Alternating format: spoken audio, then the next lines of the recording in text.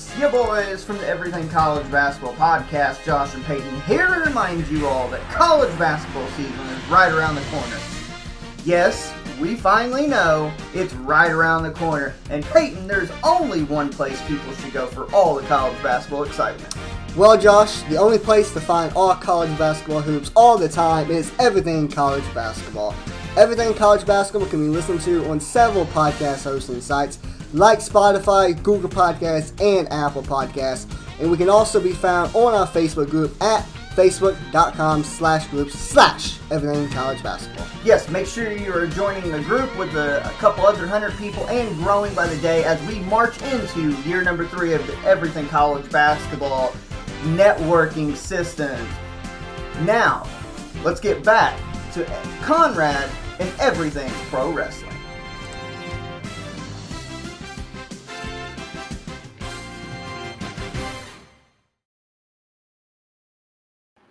Folks, welcome to Everything Pro Wrestling. Everything Pro Wrestling and Hubbard Wrestling Weekly present to you Clash of the Podcast. This is episode 7. It's been 7 wonderful weeks with my partner here, Sean. We got some good conversations going for you. Sean, what is happening, bro? What's the word, Conrad? I'm not going to lie. I am in an amazing mood today. Don't ask me why. It is cold. It is a little bit rainy, but I am feeling good. Maybe because my Giants are 5-1. Maybe because your Bills, I believe, are 5-1 or 4-2. I'm not sure which one. We only took one out. We don't need any more added on, baby. But we beat them Chiefs. And overall, I'm just getting over the misery of my Mets being out of the playoffs. But it's been a crazy ride. But enough about that. We're in the building, man. Clash of the Podcast, episode 7. I can't believe it. Episode 7. It's been a beautiful thing, man. I appreciate everyone who's been taking the time out to listen. We are going to start off with this intro, and we've got some interesting topics for you guys this week. So make sure you guys stick around, retweet it, send it out, spread the word, give us a follow on social media. You know what to do. All that's down below for you in the description. Let's get it with the intro.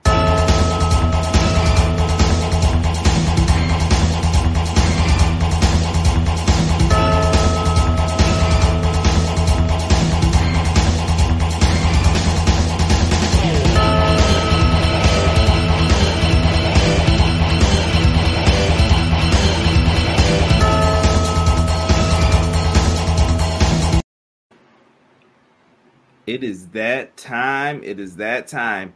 Now, I don't know if I have the date correct, but I know it's within the next couple days or I missed it already, but I have to acknowledge this. One of my favorite moments as a fan, as a little kid, I have to bring this up. Bret the Hitman Hart winning the WWF Championship from Ric Flair in, do you know the place? I know you know it. I know it's in Canada. I know he won it in Canada. I want to say Saskatoon. Yes. He comes out, Bret the Hitman Hart right here, gets his first WWF championship, the Winged Eagle. It's a beautiful thing. And I just remember being excited as a kid when they announced it. I was like, hold up, wait a minute. The dude who was the Intercontinental Champ just beat Ric Flair like that? Not Hulk Hogan, not Ultimate Warrior, not Randy Savage. And I loved it. I thought it was such a great thing. Changing of the guard, my brother. It was definitely an epic moment. It was on free television, so nobody, figured it would happen. I believe it was on primetime, if I'm not mistaken. I think they showed highlights, but I don't even remember for myself, being able to see it. I didn't see it live, but I just remember vaguely. I see in my mind's eye. I remember seeing the primetime banner in the background. That's what I'm trying to say. Maybe I'm wrong though. No, you're right. No, it is actually. Look, hold on, real quick. Video proof. If you can see right behind Bret, you see right in between. I wish I had a marker to show this Madden style, but right in between where his arm is with the elbow pad, Primetime Wrestling. It's up there. I still no doubt. So the memory is there, but yeah. And shout out to everyone who is joining us. I see we got Damon in the chat. We got Matt Lopez in the house. Man, thank you guys so much. Please feel free to chime in at any given point in time. I see you, Mr. Pro Wrestling. Thank you for coming in here as well. Appreciate you guys. ready to talk wrestling, chew bubble gum, and I'm fresh out of bubble gum. That's it. I know where that's from. Love that movie, They Live. The classic now. But, Sean, I'm going to let you start things off with this opening topic. You know something? I wanna put something on blast. I know Conrad hates when I do this, guys, but Conrad always is kind of like the creative force behind the show, and but he always gives me the respect and the appreciation of asking me my opinion, which I genuinely appreciate. Which is why he's not just a colleague; he's a brother. But I'm gonna get off the sentimental crap and get focused. My point in saying that is, this subject I felt like needed to be talked about because for me, the change in changing of the guard as it relates to the commentary teams on Raw and SmackDown, NXT as well, but specifically Raw and SmackDown, I think it definitely shows a lack of consistency and basically a lack of hitting it out the park as it relates to getting the proper combination of guys on the microphone to properly tell. And we all know as wrestling fans and now wrestling journalists that it's all about telling a story. And I feel like Michael Cole, obviously, since 1996, 1997, has proven himself to be legitimate. Is he a Mean Gene Okerlund? Is he a Bobby the Brain Heenan or a Gorilla Monsoon or a Vince McMahon when he was an announcer? No, but Michael Cole has proven himself to be a really good replacement for Jim Ross, who's also a legend, right? But now we're talking about, in my mind, and Conrad, correct me if I'm wrong, several changes over the past 10 years or so, maybe 5 to 7 years or so in the, commentary teams. And I feel like they do it every year. And I thought it was basically kind of like a ploy to kind of have everything switch up in preparation for the draft or in addition to the draft. But I don't think that's what it is anymore. I think they're picking for straws. I think that they've come to a realization that it's just not hitting, It wasn't working with Advan, and it wasn't working. I don't think, even though I like this most recent guy, he wasn't too bad, but he wasn't giving us what we needed, at least not in my perspective. And the only one who I really feel, besides Michael Cole, who's truly knocked it out the park, is now doing college football. I'm talking about Pat McAfee. So I wanted to take a quick look back, and my esteemed colleague wanted to take a quick look back at some of the greatest commentary teams of all time. Now, there was no Monday Night Raw, but there was Superstars, and there was Wrestling Challenge, and there was Nitro, and there was, the Main Event, and there were several shows that came on weekly, Primetime Wrestling, where you had these unbelievable comedic and educational wrestling minds that came together to make pure magic. So before I go further, man, tell the people, does anything stick out in your mind as it relates to just commentary teams that just completely blew you away? Because it's not like that anymore. Yeah, so I guess let me piggyback off of you and start with what I don't like about commentary today. I can probably reiterate half the lines from the Royal Rumble 1992 just based on pure hilarity, things that I love about it, whatever. Sean, if you ask me what was said during a show today, Dynamite included, I have no idea what these guys are saying. And I don't know if that's a me thing. I don't know if that's how it's presented. Maybe I've heard it all, so I'm just kind of like blocked it out. Mm-hmm. But I don't listen anymore. And I probably haven't since the Attitude Era, truthfully. Like even during Ruthless Aggression, I just don't listen to anything they're saying. Because sometimes they lie to you and you don't appreciate that as a viewer. Like I'm like, okay, you're making stuff up to say whatever you have to say. I'll get back to you when I can. You're 100% right. But if you ask me my all-time favorite duo, it's got to be who I put on the cover. It's got to be Bobby the Brain Heenan and Gorilla Monsoon. Like I said, that 1992 Royal Rumble, I'll never forget Ric Flair coming out at number 3, and then he's just battling everybody. Oh, God, please. If Ric Flair wins this Royal Rumble, I'll never do another bad thing again. Bobby Heenan, the most villainous manager of all time, just down on his knees saying that stuff, just had me in tears. Bulldogs pressing him over his head, slamming him down. Please, oh, that was close. Oh, thank you. Thank you. I'll never do anything wrong. I never meant that about Big Boss Man's mother. Like, he even went back to old stuff. He's like, I didn't mean that stuff. Piper, he was like, Piper, it's a kilt, it's not a skirt. Then the moment Piper turns off Flair, it's a kilt, you idiot. It's a kilt, throw him over the top. And it was pure magic, man. And they were funny, actually. I know now listen, going back, if you listen to some of that stuff, you cannot say that stuff. You cannot bring up the Tito Santana jokes. Right. Absolutely not. And even Gorilla Monsoon, but some of his stuff's even said today still, like in the video games and stuff. Mm-hmm. When the immovable force meets the immovable object, like people remember these moments. And I thought they had so many, and they were my favorite even outside of the ring.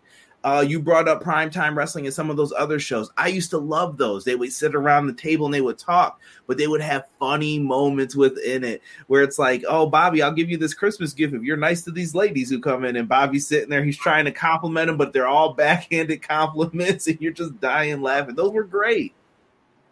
It was. And it, like I said, it told the story. And the reason I'm so passionate about this, man, is that it's just not like that anymore, man. I mean, I hate to say it, but it's almost like Jim Ross and the King was the last true dynamic duo in wrestling in WWE. I mean, I enjoyed Shivani and Bobby the Brain in WCW. I even enjoyed Eric Bischoff to an extent.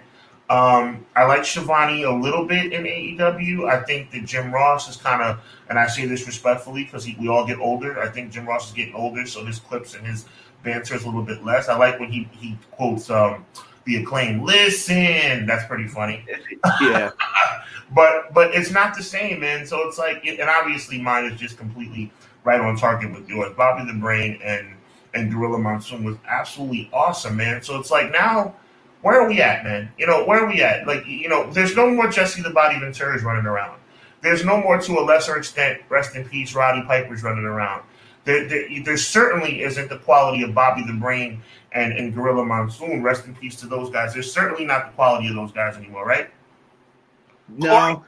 Corey Graves, and it's not hitting for me. And I want to bring up something that I did not talk to you about in the production meeting, bro. I am not a fan, and they've changed it now, obviously, as of a couple weeks ago. This kind of like ragging on Byron Saxton that Corey Graves does, it's not funny. It's uncomfortable to me. Am I being sensitive or am I on target? I think I'm okay with it because Byron Saxton presents himself as kind of, I don't want to say this. You know how you hang out with a group of friends? Mm-hmm. There's always like, yo, everybody's cool. And then there's just that one dude that everybody hangs out with. The Cheddar Bob, as I like to call him. Mm-hmm. Like, what did you just say, bro? Like, why is he with us again? Like, he's the one that's going to ruin any good moment, and you know it. That's Byron Saxton, I feel, on the commentary team. He'll say something, you're just like, what? Is Corey over the top with it sometimes? Yeah, but if it's not leading anywhere, if it's never going to lead to a match, I really don't care if that's wrong, I guess. If Corey's not going to get in the ring with Byron ever, there's not going to be a tag match or something, why are we doing this? Okay, I feel you on that.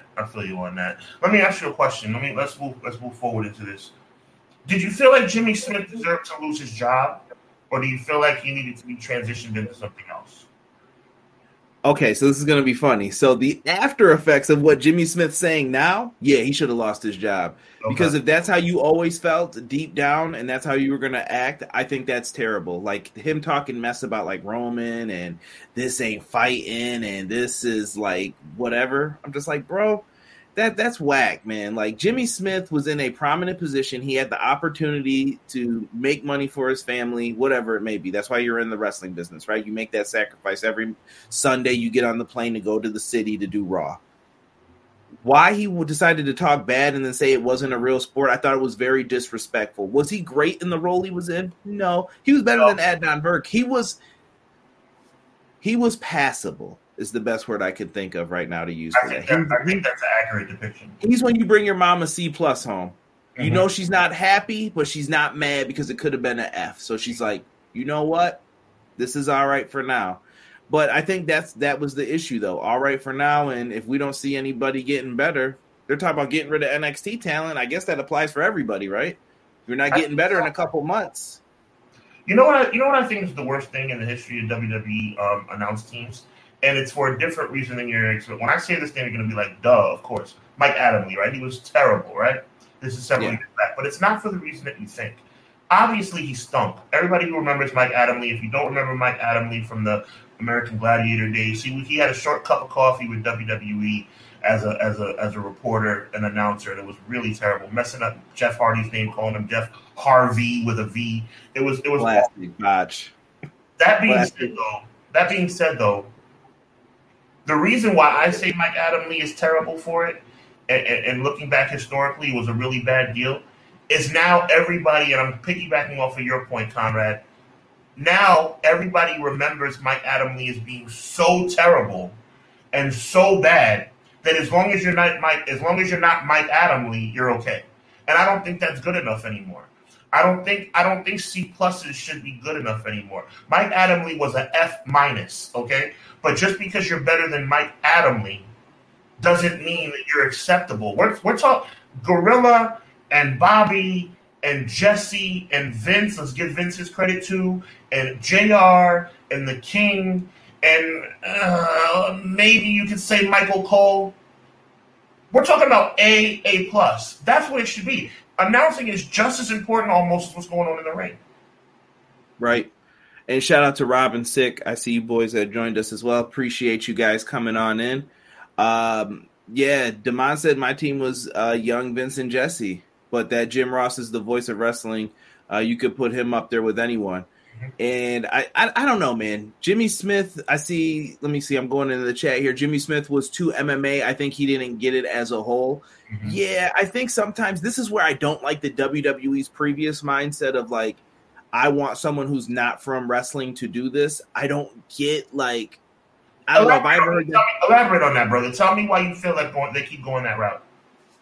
I feel like Vince and them don't want to be associated with wrestling. So in Vince's mind, I think he wants to make it bigger than wrestling. This is bigger than wrestling. This is the grandest thing you could see ever. He wants it to kind of be like the big circus that comes to town, but he goes to each town, he makes his money, he comes back, and then does it all over again for you, right? And he knows what's the A town, the B town, the C town. Vince has this all set up into his head. Mm-hmm. But I think when Kevin Dunn does it, he doesn't like wrestling. Mm. Kevin Dunn shoots things. He wants to see things a certain way. Oh, Michael Cole looks better than Jim Ross on commentary, and that I don't like. See, that's where commentary went down for me. When you're trying to force Michael Cole into a spot that Jim Ross definitely deserved and had, and it wasn't time to bench Jim Ross when they put him to SmackDown and all that. It wasn't time. I'm sorry. Michael Cole's not better than JR. That's just my opinion. He's not. And he won't be. That's a tough spot to fill. You know what I mean? It's hard to be, when you come after the greatest, you never want to be that person. You never want to be like, oh, I'm like, it could be anything. That's the greatest boss. And then you're coming in to fill the role of it. You'll never be able to do it because rules change, things change, and it's never the same again. And it takes a while for people to forget that and then get back into it. For some reason, everybody smiles when I mention this name, but I mean it in the most serious light. I mean it in the most serious light. I know, what's up, dude? I agree. So here's the deal. Todd Pettengill. I think Todd Pettengill was good. He was kind of a feel-good kind of guy. He never was a play-by-play guy. I don't think he was ever a color guy as well. I think he was either backstage or whatever the case may be. When Michael Cole came in, let's give Michael Cole a little credit. No, he's not Jim Ross. But when Michael Cole came in, Michael Cole was looked at to be a Todd Pettengill wannabe. Actually, I remember there was an infamous backstage report where Road Dogg actually called him Todd Pettengill and said, "You're no Todd Pettengill," or actually called him Todd Pettengill to be. Look that up. It's in '98. He was making fun of him, talking about him being a Todd Pettengill wannabe. Michael Cole outgrew that. Okay, so we got to give him credit. He outgrew the Todd Pettengill shadow. But to your point, he never was able to achieve Jim Ross levels, and not that he ever should achieve Jim Ross levels. Jim Ross is famously someone who's always given a great deal of credit to Gordon Solie as being his inspiration. Jim Ross, to this day, would probably say he's not as good as Gordon Solie. Right on the money, brother. Would never say he's as good as Gordon Solie. I think he surpassed Gordon Solie, but I say that with the utmost respect because Gordon Solie was awesome for his time. JR took it to another level. You would never hear Gordon Solie say, son of a, that wasn't the time that he was in, right? And we all know that some of the most famous Jim Ross calls of all time included the A word, the B word, a lot of profanity, right? So that was what also made him so cool, that the color that came along with the Attitude Era, right? But at the end of the day, to bring it back to Michael Cole, I think, has been saddled with an era that is not conducive to being great. Feel me on that. That I do. I think he's kind of the starting point of mediocre commentary within the company, if that's a fair point. Now, I will say this. I do think Michael Cole has had his bright spots. I mean, we mentioned before him teaming up with Pat McAfee. I think Pat McAfee brings an energy out. Pat McAfee reminds me of someone who's hyper, so you have to match that energy. Like, if he's yelling and you're trying to call a straight match, it's not going to sound good. So he knows, like, I need to match that energy. That's the beauty of their team. When you get into some of the other teams like JR and King, they just complemented each other so well because JR is the straight wrestling guy and King's talking about other filthy stuff that you're not supposed. What are you doing, King? Like that's how it worked for him. Right. And it was all right. And I like how some of these guys have been able to transition from different roles. Like Michael Cole as a heel commentator, I thought was absolutely abysmal. Like I did not like that at all. Like those were some rough commentating years for Monday Night Raw. In my opinion. Oh my goodness. Some of the comments in here have me cracking up. Mauro Ranallo was a great one too. I loved him in NXT. Mauro was good. Yeah, someone would get dropped and he would just be like that new Drake album that just came out this week. And he would have references for everything. And I just Mauro Ranallo, like his tag team partner, I think his name was Nigel McGuinness from Ring of Honor. He was pretty good. I enjoyed him too. Yeah, I wonder why he recently left the company. I don't know if he left on his own or that's an interesting story, but I always thought he was great. Always thought he was great. What's going on, KJ? I see you in here giving our props to JR and King. Six says Jimmy Smith is the perfect example of why you shouldn't hire people who don't have love for the business. It never works out. Rob said, can we all admit Jerry Lawler, especially after 2007, is and always has been a bottom-tier color commentator? Ooh. He fell off, but he fell off like when we get older, it's not as sexy, not as cool, not as awesome as it was in the earlier years. Look, I agree. 2007 through present, Jerry Lawler is not, because you know what? Everything started to become recycled, Conrad.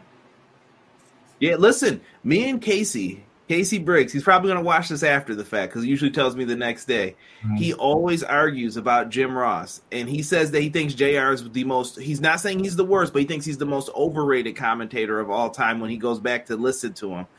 And I don't know, man. What we're bringing up now makes it different, but if JR is overrated, how bad to him must be the other people of today then? Right. That's the craziness when it comes to – all of this. People are coming in here with who put Ether on? Say what you want about Enzo, but he cooked Corey Graves that one time. He tweeted the only reason Corey Graves has a job as a commentator is because he can't take a bump in the ring. Yikes. And especially hearing that from Enzo, that's the last person who I'd ever let someone talk trash to me. The best hires from wrestling, that's why when we talk about the best, they got their start in wrestling. Do you agree with that? You think like Michael Cole and Taz, like, did you like Taz as a cop? Taz is an acquired taste, I feel. He's like caviar. Like, you either going to love him or you're not. Taz makes me laugh sometimes because I'm just like, what are you doing, bro? I think Taz and Michael Cole was a really good B team. I enjoyed them being B team. I don't think I could ever listen to Taz and Michael Cole every Monday night, every Friday night, like we had to do, obviously. But I think here's the proper answer to your question. He was okay.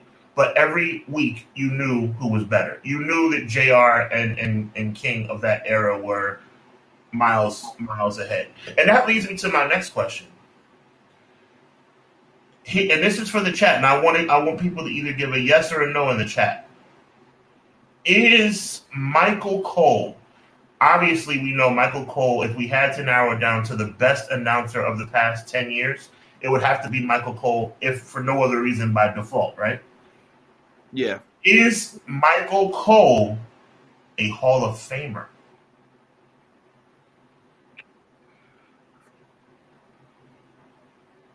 I would say by default, yes.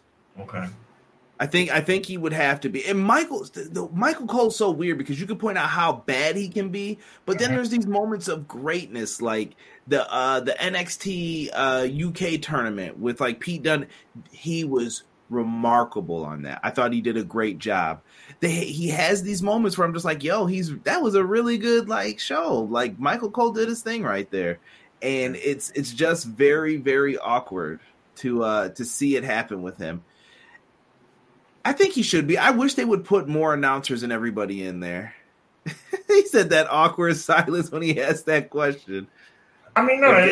Shout out to Six and shout out to ML for answering the question. Yo, Sick. For me, I think I kind of expected that awkward silence because it's really not an open and shut case. Michael Cole, I think all of us, me and Conrad are in our 30s, so we've had the best of both worlds. We've seen the best of the best come down the pipe. Michael Cole is just the best now because there's nobody else. But does being the best of a mediocre era make you Hall of Fame caliber? I think in this case it does. Because if we didn't have Michael Cole, where would we be? That's the question. Rob says for his overall contributions, yes, but what constitutes a WWE Hall of Famer? Oh, he came back with a question. I would say, you want to take this one? Or No, I want to hear what you have to say because I don't think there's a real answer to it. I think, as we're talking about commentary to stay on focus, I think you have to be a voice of your generation to be a Hall of Famer from a commentary perspective. Michael Cole is the voice of a mediocre generation, but he's still the voice of the generation, if that makes any sense. Gordon Soley was undoubtedly the voice of his generation. Vince, Jesse, Bobby, Gorilla were obviously, without question, the voices of their generation, right? There's no question about it. Tony Schiavone was the voice of his generation on the WCW side. This is the greatest city in Panama, Florida. Right. Every week was the greatest Nitro in the history of Nitro, right? But so here's the thing. What constitutes a Hall of Famer? And from the standpoint of commentary, you have to be the voice of a generation.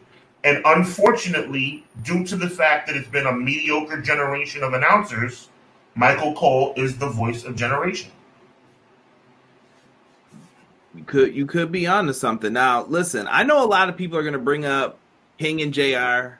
They're the GOATs for certain people. And that I can understand it in comparison to if you grew up in the golden era, you may say them. I still stand by Bobby Gorilla, still the best duo. But I did put some people in here real quick for us to talk about, Sean. Some unknowns. I put up Jesse and McMahon earlier. I think they're a great duo that don't get enough respect either. I would put them in the upper tier of like wrestling commentators. I would give the nod to Jesse and Gorilla over Jesse and Vince, though. I do like Jesse and Gorilla they used to do a lot of the pay-per-views and stuff together, is what I remember from them.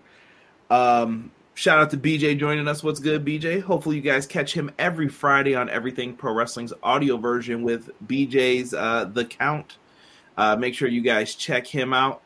Hold on. Rob says Joe Naismith is an NFL Hall of Famer, and his numbers are the definition of pedestrian. Jeez Louise. Hey, listen, I think when you predict the Super Bowl, you I don't know, man. That's awesome.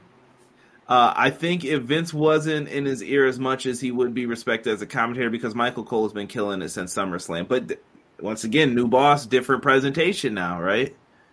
Gorilla and Jesse, yep. See, Matt's right on ball with you. He agrees. But I wanted to bring up some kind of unsung heroes that I didn't know we were going to get to bring up. I have a duo first that I have to bring in that I love for, I think it was a year. Now, listen, I love Jim Ross in WCW. Jim Ross, if you don't know like a great Jim Ross, I'm looking right into the camera when I say this. Go listen to Jim Ross call Ron Simmons beating Vader. If you think Jim Ross is not that good, this is one of those ones that I always use when someone's like, oh, Jim Ross was only for those one-line bites in the Attitude Era. I'm like, no, Jim Ross was great. Like, go listen to old school WCW. JR was the man. Him and Tony Schiavone were fighting to be the top announcer. Eric Bischoff was the C-Team announce team. Think about that for a second. Bro, this team right here, Paul Heyman and Jim Ross, for the 1 year that we had them, absolute legends. Absolute legends. And the one thing that Paul Heyman brings up sometimes on like the DVDs that he got in trouble for, and he knew that Vince was in the ring so he wouldn't get in trouble for it. You know the line I'm talking about in Washington. Right. That man is I'm not going to see the whole thing, but for anybody who wants to look up the first part of the line, you can Google the rest.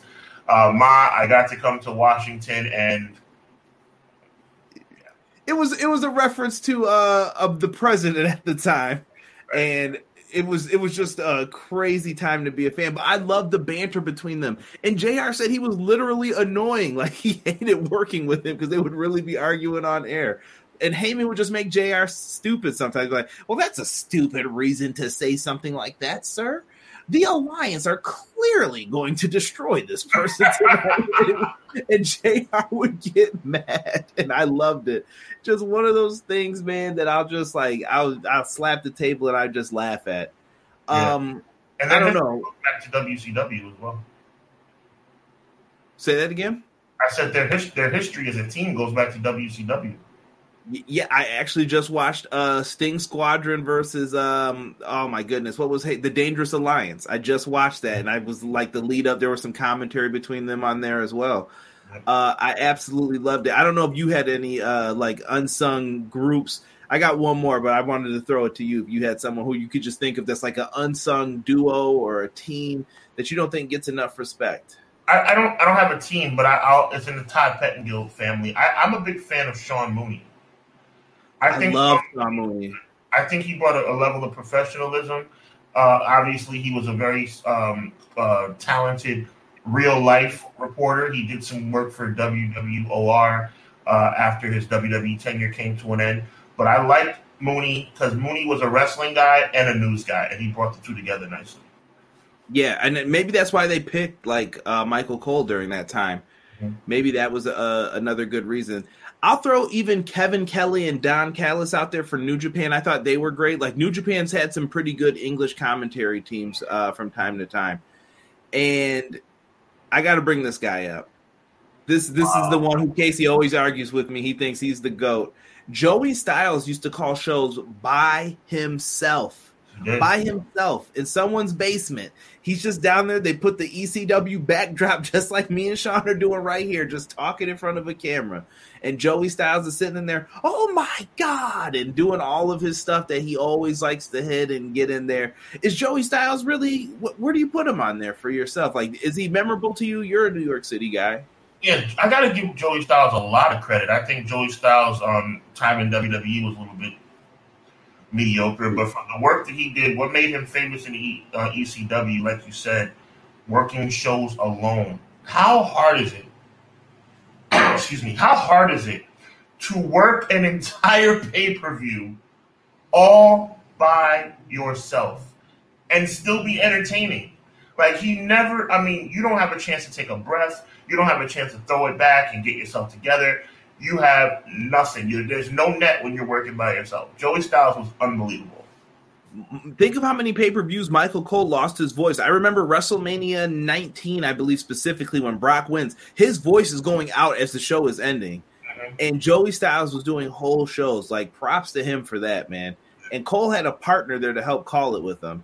Also, RIP to Michael Cole's shoe after he got F5'd. I forgot about that. BJ said, I do think in hindsight we need to give more respect to Mike Tenay and Don West. Ooh, that's another unsung team. And you know what? Prayers to Don West, man. I hope him and his family are doing well. I know he's dealing with a lot right now. So if you guys do make it over to his Twitter, I think Mike Tenay has it up too. He is still taking donations, I think, from him and his family to help out and cover everything that he is dealing with. You guys can read up on that if you'd like. My favorite Vince-ism is the 1, 2, and no, that was not 3. You know what he also would do? He would also say 3 and then take it back as well. Yeah. Jim Ross and Jesse in WCW were very good as well. Yeah, I think the ones I watched recently were Tony Schiavone and Jesse calling some of the action too. And then Tony was dressed up like Jesse for the Halloween show. Where's the Joey Styles love? Oh, see, there we go, Stick. I'm sorry. I was getting to it. Jim Ross is like the voice of God for wrestling, like Morgan Freeman. Kevin Kelly and Jim Cornette were decent too for their time. Kevin Kelly gets slept on a lot, and I think he was hated because he was a Jim Cornette guy. Kevin Kelly and Steve Corino from ROH, yeah. I also really like the team of Taz and Cole on commentary when Taz would say, "Here comes the pain." Yes, I used to love that. That reminds me of the video game days. Joey Styles is incredible. Taz and Cole could be super entertaining together. Also, Taz and Excalibur, yeah, they're pretty funny together too. Excalibur calls him out on that mess, but you got to watch Dark to get that. Kevin Kelly's super underrated, and I really like Ian Riccaboni. What do you think of the ROH team, Riccaboni and Caprice Coleman? Yeah, they're good as well. I think that they have a little bit more polishing they need to do, but obviously, they're on the come up. I think they paint the ROH picture the way it needs to be painted. Right, and there's Rob mentioning them too. He also put Matt Striker and Vampiro. If you love Lucha Underground, and I loved me some Lucha Underground. I adored this. Joey Styles and Cyrus were so good. I love Joey Styles. I'll give him his flowers, but now we ain't getting into that. Nope, I ain't touching it. Yeah, that's what it is, man. Sean, I don't know if you want to add anything else onto this topic. One thing I want to add, because a lot of people Sick was actually 100% right. I got a little bit of appreciate the responses. I want everybody in the chat. It's a quick yes or no. I really want to know your opinions. I know it's a little bit awkward because it's really a tough question. Michael Cole, Hall of Famer or not? I only got about 4 or 5 responses, which I appreciate. But I want everybody to chime in. Michael Cole, Hall of Famer, yay or nay? But other than that, I love the topic. Thank you, man. I think everybody enjoyed it as well. Yeah, you know what? Matt Lopez isn't wrong. Colt Cabana, I thought was all right as an announcer too. Towards the end of Ring of Honor, he was transitioning over to doing that before he got the call from AEW. So, and maybe that's something he could look into after he's done being in the ring. Ooh, Ace said, what about Josh Matthews? I'd like Josh Matthews in WWE. I did not like Josh Matthews in Impact, though. Yeah, I agree. The strange voice. I like Josh Matthews because he got a job after Tough Enough. Other than that, not really. Yeah, tough man. One day we should talk some Tough Enough. If they ever bring it back, remind me that's going to be one of these episodes too. Can't forget about Booker T. Nah, shucky ducky quack quack. He's all right on pre-shows and stuff, but I don't like Booker T as a commentator. I feel like he never knows enough. He's just making it up as he goes and laughing and stuff. And I love Booker T as a performer, but yeah, he's not great behind the microphone. Yes, especially once he showed that he had personality after the Vince stuff. Josh Matthews stinks, Rob says. Well, at least you guys are honest. Speaking of stinking, this seems like the perfect time to let's go to move on. This is a topic near and dear to some people's hearts within the wrestling community. We always advertise Raw after this because it's going to be on at 8 tonight. Lots happening, right? We had a return happen last week.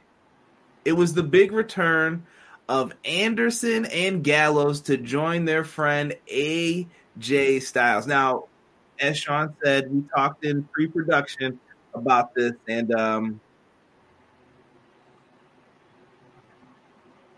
It ain't hitting for me, man. It ain't hitting. I wanted to get your thoughts, though, on the air about it, man. I wasn't feeling it. And I can tell you why, but I want to hear your reasons first.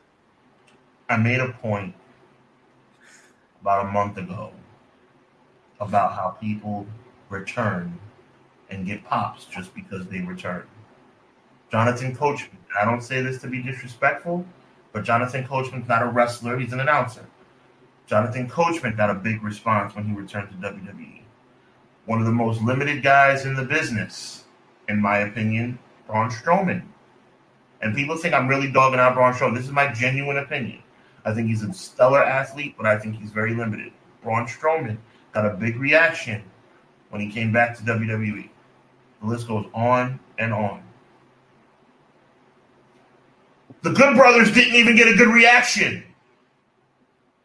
It was the most uncomfortable, unexciting moment as it relates to a team or a superstar coming back to WWE. It laid a complete egg. We all saw it coming, and nobody cared. And that's the worst thing you could. Nobody cared. Did you care? You want me to answer now? I did not. I did not. I did not. It was weak, man. It was weak. And oh man, one of the most decorated teams in the history of the business. They have been WWEized so badly that now it's like it doesn't even matter that they're back. I mean, this fizzled. This fizzled immediately. As soon as they came out, it fizzled. I love someone thought I was going to put a Manscaped ad in here. No, not tonight. No Manscaped. But, bro, all right, man, listen. I don't hate Anderson and Gallows. I like them in the Bullet Club, but you nailed it right on the head when you said it, bro. They got WWE, bro. Yo, never let someone say they cannot book you into oblivion. Right. They can. Bro, if you look up the stats, go back to when they debuted with AJ, and I want you to look at how many tag team wins they got over that time period. Mm-hmm. It is horrible. Then they randomly one day, remember when their contracts were coming up? And WWE was doing the whole, do you want the belts? We'll give you the belts. And they got the belts randomly. They just ran it. They were on Raw. They beat someone. I was like, what the heck? I mean, I guess if that's what we're doing. And I was like, maybe they're going to take them serious. They signed those new contracts, and before the ink was even wet, swoop, give me those. Yeah. They're all gone, and they were the first ones out, and they complained. And this is the part that hurts me, Sean. You complained about those contracts. Then you started saying, I'll never go back there. I'll never do this. When someone passed away in WWE, they had grieving counselors there. You know how it is at work. They always get grieving counselors and stuff in case you needed it. And Carl Anderson proceeded to dog them for that. And I was just like, bro, what? And I just couldn't believe that when I heard that they had feelers for them to come back. It seems so hypocritical. And I know Carl Anderson said, I'll come back maybe if I need a second pool or something, yada, yada, yada. I get it.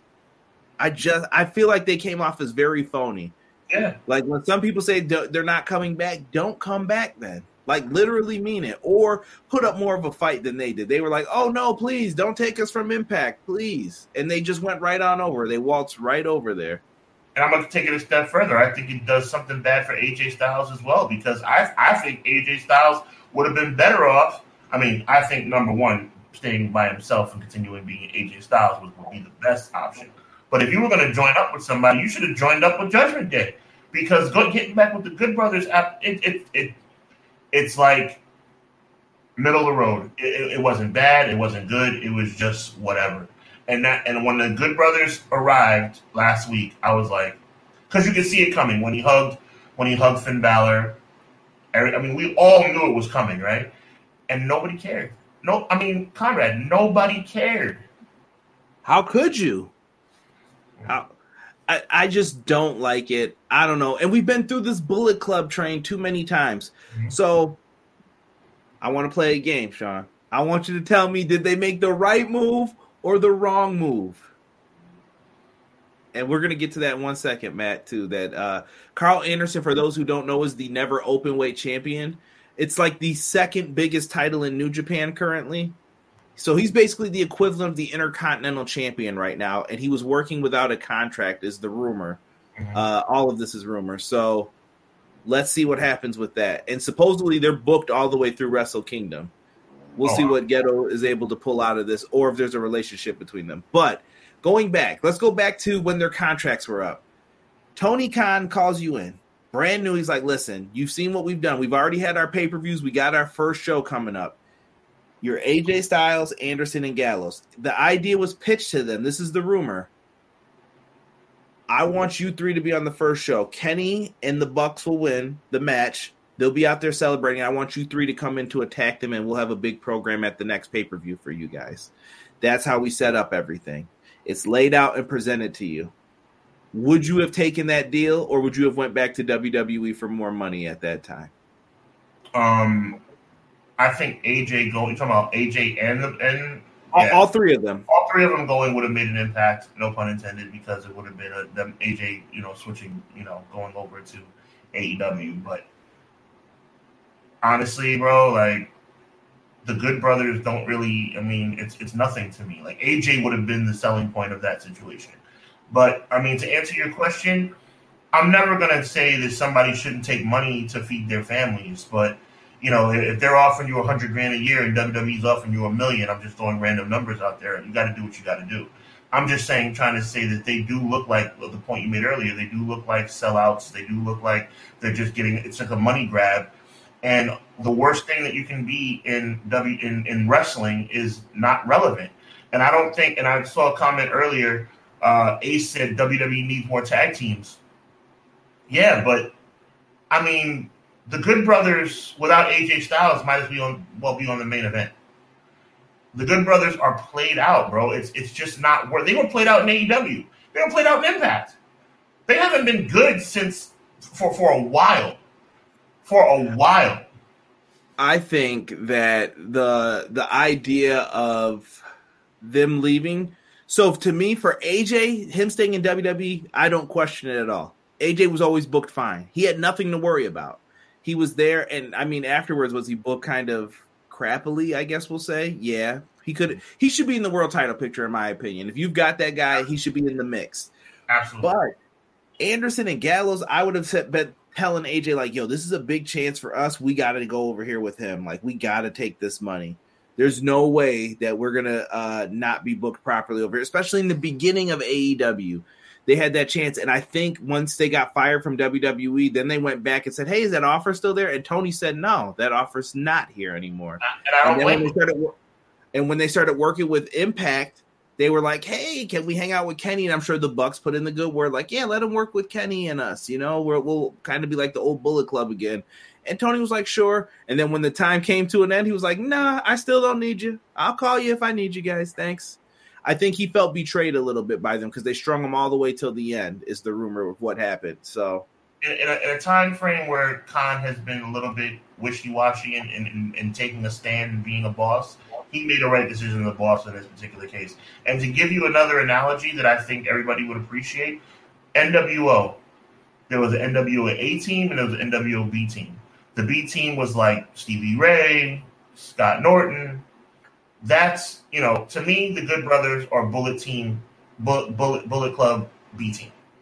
The A team is the Bucks and Omega, and to an extent you have Adam Cole, the Good Brothers, and AJ. And AJ would be A team as well, but the Good Brothers, no. Man, Matt Lopez coming to saying the Kingdom over Anderson and Gallows. Woo. In 2022, I agree completely. Bro, ain't nobody said I can't wait to see Carl Anderson in the ring. So, Exactly. Look, my question is then, Sean, does this open the doors? Like, is there a possibility WWE and them work together, or is Triple H just being kind and saying, finish out your dates, then come over here afterwards, or you could do both? I think if you're using the Good Brothers as a parameter to bridge the gap between other organizations and WWE, that bridge is going to collapse. Because that's not the way you start building a bridge. Maybe it can lead to more negotiations down the road. Maybe it can lead to some people talking and having some conversations. But to me, WWE, this is a mistake by Triple H. The Good Brothers coming over, to me, sings desperation when they don't need to be desperate. WWE's been the most entertaining it's been over the last 3 months that it has been in the last 4 years. So they need to kind of ride that wave. Bringing in the Good Brothers was corny to me. Either leave AJ Styles by himself or have him join the Judgment Day. And by the way, I would have loved to see AJ join the Judgment Day. That would have had a lot more impact than the Good Brothers coming back. Right. BJ says the Kingdom need to go to AEW. Adam Cole needs his old stable since Kyle and Bobby are out. Ooh, I forgot about that. Yeah, that was a ROH remix right there that they could end up doing. AJ has been directionless the last 2 years. He went from main eventing with Taker to the IC champion to babysitting Omos. Babysitting Omos was the worst thing that I thought they could have had them do. Good Brothers haven't been good since New Japan. It's okay to say it. You're not lying, bro. I will co-sign that. When they were with the Bullet Club. I'll take Bad Luck Fale over both Carl Anderson. Woo. They are Buff Bagwell and Scott Norton of the Bullet Club. Yikes. And Rob said, B team, go, go. Good old Curtis Axel. Jeez Louise. Like I said, I don't want to be repetitive, but I believe it deserves repeating. When people come back, they get pops. Just by natural reaction. When you're surprised to see someone, the coach, I keep using the coach as an example, and I mean this in the most respectful way. The coach got a standing ovation when he returned by surprise to WWE. It was like Hulk Hogan or The Rock came back. He got a standing ovation, and that's okay. When you see somebody you don't expect to see, you get excited. You get excited. When the Good Brothers came back on Monday, it was like I can't even describe. It wasn't a pop. Was it a pop? Was it a pop? I didn't think so. It wasn't. I felt like theirs and the Kingdom's like showing up both came off very like, what? You know what I mean? Like everybody was just like, oh, okay. All right, let's see what they do. So let's see what happens with the capitalization of this. And speaking of people who love to use returns for pops, as we get into our second last piece of news here, I wanted to bring this to your attention, Sean, because this kind of deals with us dealing in this world of we do interviews from time to time. I know you say we're journalists. I don't ever like to consider myself one. I always just tell people, listen, I'm a fan. I'm just asking you questions. You don't have to answer it, whatever. But I see your point too, though, as we sometimes want to be taken serious in this. So you have to know like what's going to happen in this. Ariel Helwani is one of the best out there when it came to MMA for quite some time. And now he's also involved into some of the aspects of pro wrestling. He loves pro wrestling, and he's also a Buffalo Bills fan. So shout out to Ariel Helwani. Nice. Now, he did an interview with Tony Khan, and this is actually a screenshot from his podcast, the Ariel Helwani Show, where he had Tony Khan on it's probably over a week old now. And he was just asking him questions about the CM Punk stuff. He said he couldn't answer. He asked about the MJF contract stuff. He said he couldn't answer. And he said that, yes, he outright asked him those questions, and he knew he couldn't get an answer. But at the same token, Ariel Helwani then asked, well, how do you feel about it? Like, that would be like me saying, Sean, I know you can't speak about it, but what are your feelings towards CM Punk at this moment? Like, it's not going to lead to legal implications, but I'm asking you how you feel. Tony Khan said no comment. He avoided all of these, but he was also very accommodating with his time in that interview. The interview did have some awkward points where Ariel Helwani, so MJF's interview was the interview that was not cleared by AEW's PR team. So he was like, oh, I thought you didn't like me, kind of. And it got brought up a couple times, like, it's a very me thing. Like, you know how I am as a person. Yeah, I would bring up stuff and you're like, dude, why do you keep repeating this? Is there an issue? I'm trying to clear this up. And I'm like, no. I have to make sure for me, like, are we good? Cool. So I get what he was trying to do there, but it was very awkward to do it on camera during an interview. Like, are we good? Yeah, we're fine. Tony said it like 3 times. We're good, man. Don't worry about it. Yeah. And he was very accommodating. Like, he even let him step away for a second. Tony came back and said, I'll answer whatever you got for me. Ask me whatever you want. And he didn't say answer whatever, but he tried his best. He asked question after question. He was stonewalled for most of them. And it was basically Tony Khan promoting his show. Mm-hmm. Ariel Helwani then afterwards went out and said that it was one of the worst interviews he thought he ever had. He said the guy didn't want to answer anything. He said AEW freakazoids are going to come after me for this. And this set everyone into an uproar. Things were found out. And I think stuff that I knew everybody started to find out. Number one, he just did an interview with Triple H. And someone said, why didn't you ask Triple H about Vince McMahon? He was like, well, that's not important. That would be like asking Bob Knight, like his replacement. What did you think of Bob Knight and his coaching? Well, I disagree. That was a horrible example, by the way, because Bob Knight's assistant coach ended up taking over for him. Right. Horrible example. But he didn't. Horrible example, and I disagree with the premise as well. Right. So he got into some of that stuff. Do you know who his former agent was that got him the job on ESPN? Nick Khan. Wow. So now he's being confirmed as like he's a WWE shill. And his last statement was in the last 6 months, he thinks that WWE has been way better than AEW. And if you say otherwise, you're telling yourself a lie. I wanted to present it to you as how do you see this? What do you think overall? Well, as a journalist, to use that hot button word, you should be impartial. Like he's really that comment right there, I just want to kind of hone in on a little bit. You can't talk like that when you're supposed to be an impartial journalist. WWE's been way better, and if you're like AEW freakazoids, what does that even mean? Like, I get what he's saying though. Like, if you say something bad about the other company, people will come out of the woodwork and just argue with you about it. Like, okay, but I've said things. I think you took it too far. That being said, though, he made a comment that I thought was unnecessary, but him saying it was the worst interview ever, I don't have a problem with that. He should take his brand seriously, and he should take what he does seriously, which is what makes him one of the best combat sports journalists in the world. Tony Khan didn't answer any questions. He was very vague in his responses, and that doesn't give a journalist, a writer, an interviewer that much to go on. Okay, Conrad, subject A, how do you feel? No comment. Conrad, subject B, how do you feel? C, D, F, E, F, G. It's like, okay, what are we doing here? Why did you accept the interview in the first place? You know, like, it gets a little awkward. So I can understand that part. Right. Matt Lopez said Tony didn't give Ariel Jack. This doesn't make anyone look good. Not Tony, not Ariel. Well, I don't know what people wanted him to say about the CM Punk situation. If there's legalities to it, he can't talk about it. And MJF. But say that then. You could say out loud due to legal ramifications. I would love give your fans something. I would love to give you guys the 411, but unfortunately, I'm not at liberty to discuss.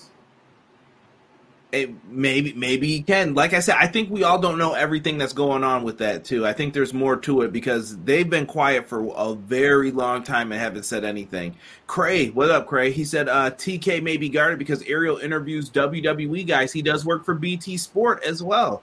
Who I know AEW's on their channel now, but BT Sport gets a lot of WWE interviews as well. BJ said also, Tony only ever promotes his shows on any interview. Like, unless it's about pop culture references, it's all about the upcoming stuff. Not lying. Ariel shouldn't have made those comments. He came out looking like a WWE shill. I agree. I think those were very bad. All Ariel did with those tweets was guarantee he would never get an interview with an AEW talent again. TK is in the middle of a potential lawsuit. Of course, he can't talk about it. I think Tony Khan's also feeling a lot of pressure from Triple H and WWE. I feel like it's momentum, right? In all of this, you remember WCW. The momentum has shifted because Vince is gone. It's like ding dong, the witch is dead. Everybody's back over on WWE. Like, yes, $1 million production. We've got it all. Hunter's got 3 shows. He's gonna make everything right. That's good for now. Something's going to happen that is your breaking point. That you're gonna be like, okay. Then that's when I tell people that's when it's gonna get real. That's when we're going to start seeing, okay, no, you guys don't like me anymore. Remember, I don't have to be the nice guy. And Tony Khan's in the you don't have to be a nice guy mode. He might go cutthroat and just say, you know what? I'm going to do whatever I got to do now. I do want to make a comment regarding what Six said about how all Ariel did was guarantee he wouldn't get. He may get an interview with a disgruntled AEW talent. When they're ready to go. Andrade. Who had a worse interview experience last week? Hawani with Tony Khan or Nori with Kanye? So Kanye? Oh, man. Yeah. I don't even want to speak his name into anything.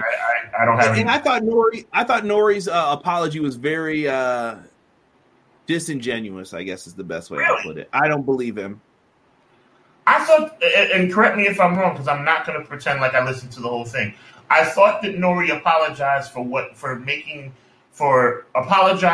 basically being the platform to which Kanye made his comments. He was like, listen, it was on my platform. Am I wrong? Wasn't that the gist of what he was saying?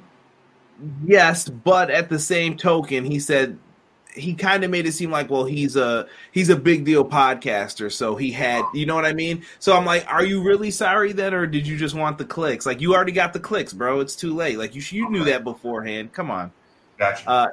Ariel's going to interview Bobby Fish. Shout out to Bobby Fish, who's been showing up backstage at all the NXT shows. Bobby Fish is going to get him a job. He out there with the stereo playing the Undisputed Era music in front of Triple H house right now. I take Bobby Fish is nothing without the Undisputed Era music or without the Undisputed Era members. Bobby Fish needs, I'm going on record, Bobby Fish needs the music because the music is awesome. He needs Kyle O'Reilly. He needs Adam Cole. He needs all the bells and whistles in order to be successful. And he ain't got it. And I felt bad for him, man, at that Impact show. He went out there, CM Punk. And I was just like, dirty, just to make that man angry. But listen, we got to wrap this up. But we got to talk about Bray. Bray on SmackDown, bro. I got to get your thoughts on this, man. He finally came out, and we got to hear from the man. And he was in, like, full-blown... I felt like he was himself for the first time. Like, he didn't have to play a character. He didn't have to be Husky Harris, or he didn't have to be... He was Wyndham. Mm-hmm. What did you think of it, though? Did you think he... Did he feel real to you? How did you feel, like, watching this? Like, was it a big-time moment? I absolutely loved it. But the problem I have... I don't like, and I'm going to keep this brief, I don't like when you got something good going and you interrupt it. I'm going to give you a perfect example. Last week on Raw, you had a really cool moment with the Bloodline and Sami Zayn cutting off Roman Reigns and getting into it with Jey Uso, right? And he's like, everybody loves Jimmy, everybody loves Solo. But you know what, Jay, you're not Usi enough. You need to be more Usi. But they cut it off with Riddle. No, let that continue to play out. We want to know what's going to happen next. Same thing with Bray Wyatt. You cut it off with the vignette. So it's like, and it does lead to some intrigue. Like, is Bray Wyatt being led by someone else? Is Bo coming back? Is that Bray? Is it simply Bray's alter ego, or is it another human being? It's cool, but that interview, let that interview just run its course. Let him say what he has to say. Don't leave. Everything doesn't need a question mark. I know wrestling's all about what's going to happen next. Everything doesn't need a question mark. And I felt like that great interview left an unnecessary question mark, if that makes any sense. Yeah, that was... I feel like they want the cliffhangers. To me, out of the 3 shows Triple H is producing, SmackDown's the A show. Am I wrong in that thinking? I feel like they're getting everything that's big. It's happening over there. You're not wrong. And I feel like that's what they want to do with it. And Raw needs content filler. They need filler, like to just get stuff over to make sure that it's happening. Oh, this is a good question for you too. What'd you think of the new theme song? Did you like it? It felt very unwrestling-y, if that makes sense. It did, like, it had percussions. It was kind of slow. It felt like a song you would listen to, like, on the, you know how, like, you buy a CD and they have the 3 songs that you're like, oh, these are the music video songs. And then you hear the one song and you're like, oh, this is for me, kind of, because I bought this. I like Bray's old theme. I mean, I could have done without the song change. Every return doesn't need a new theme music, but whatever. Okay. All right. So, did you like it? I thought it was pretty cool. I didn't hate it. So I'm one of those people, I don't like answering it within the first, like, couple weeks, because I usually hate every new theme when it first happens. I'm like, no, why did you do this? And then it's like the Judgment Day theme with Edge. It grew on me eventually. It took me going to the gym and listening to it, though, and I was like, yeah, I kind of can feel this now a little bit. But it took me a second. I'm going to take you back to 11 years old. Shawn Michaels, to me, has the greatest in-ring competitor of all time. Shawn Michaels also, to me, has the greatest theme music of all time, right? When the DX music came out, I was pissed. I hated it because I love Shawn Michaels' music, but then DX music grew on me. So it's the same premise.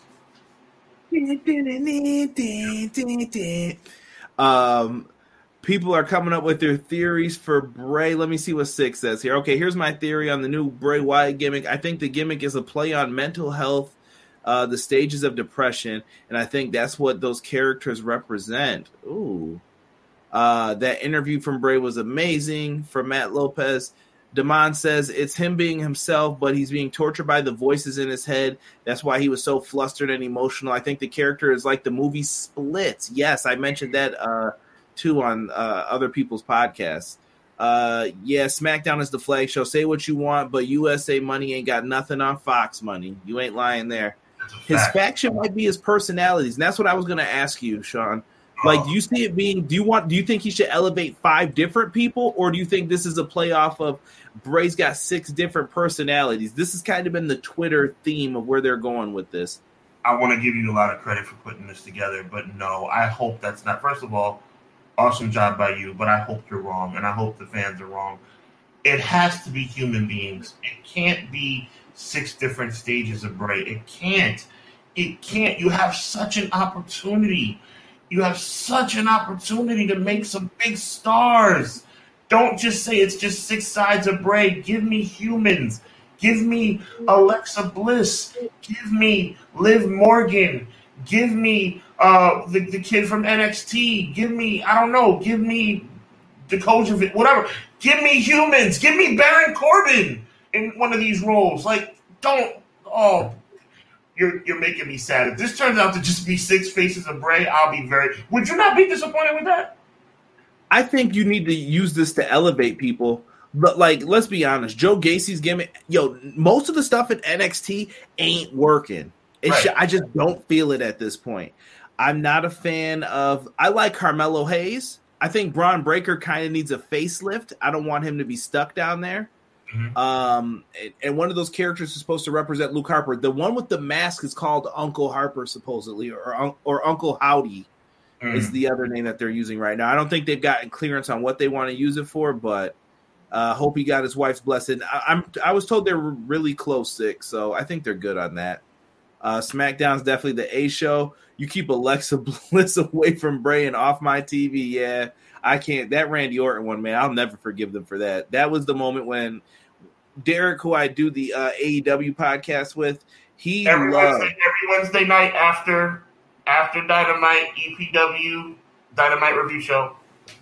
Tuesday tomorrow, though. Yep. Tuesday tomorrow. So when it comes to, like, Bray, I knew he was sad when he saw him lose that way. Like, it was so weird. The stuff coming down her face, RKO, he's done, and he loses, then he just vanished.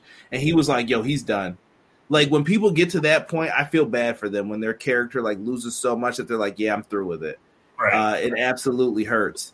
Matt Lopez says keep Breaker away. He said he needs a heel turn, excuse me. Yeah. So I'm with you, bro. I think Bray should definitely try to elevate different people. He could definitely even come up with new characters with all of this. I'm intrigued, though. It's not Bray's. I know you didn't mean it like this, but I'm just throwing it out there. It's not Bray's responsibility. It's WWE management's responsibility. It's Triple H's responsibility. You have an amazing opportunity, bro. Yo, it's called the Bray 6 or the Wyatt 6. You have the chance. For the love of God, look, feel me on this, please. You have a chance to build 5 stars immediately. Well, it's a no-brainer. It should be a layup, but are they going to get there? And BJ, I agree with pretty much everyone that you said that you like right there. You know what? I might put Wendy Chu on there too. I really like Wendy Chu a lot because she's shown how versatile she is. But you're hitting the nail on the head again, Sean. I fully agree with you on this. You could make more stars. I'm not even saying they're going to be main event level, but you're better off doing what you're doing now. All those people that you've mentioned, you're better off. What's Bo doing? He's sitting at home. Liv Morgan's in this weird, like, Jeff Hardy stage they got her in. Like, I'm just going to dive off of big stuff and just do these table bumps. That's cool and all, but where's this going? What are we doing with this? Exactly. And you could be doing that. And shout out to the homie Joel. Joel was good, bro. Damon said, give me people that aren't being used. Dominic, Ali, Shelton, Alexander, Rude, Ziggler, Baszler, Evans. There's a lot of people. I mean, you have 5 spots. I would assume 1 spot would be for a female, at least 1 spot. But 5 spots that you can put right on the map. I mean, instantaneous stardom for whoever you choose. Why would you just waste it? Oh, it's 6 personalities of Bray. That would be a huge mistake. I'm with you, man. I'm with you on this. But I'm having a feeling. My gut tells me it's going to pay off. Will it pay off like we all wanted to by Survivor Series? I don't know. But I think it's going to pay off.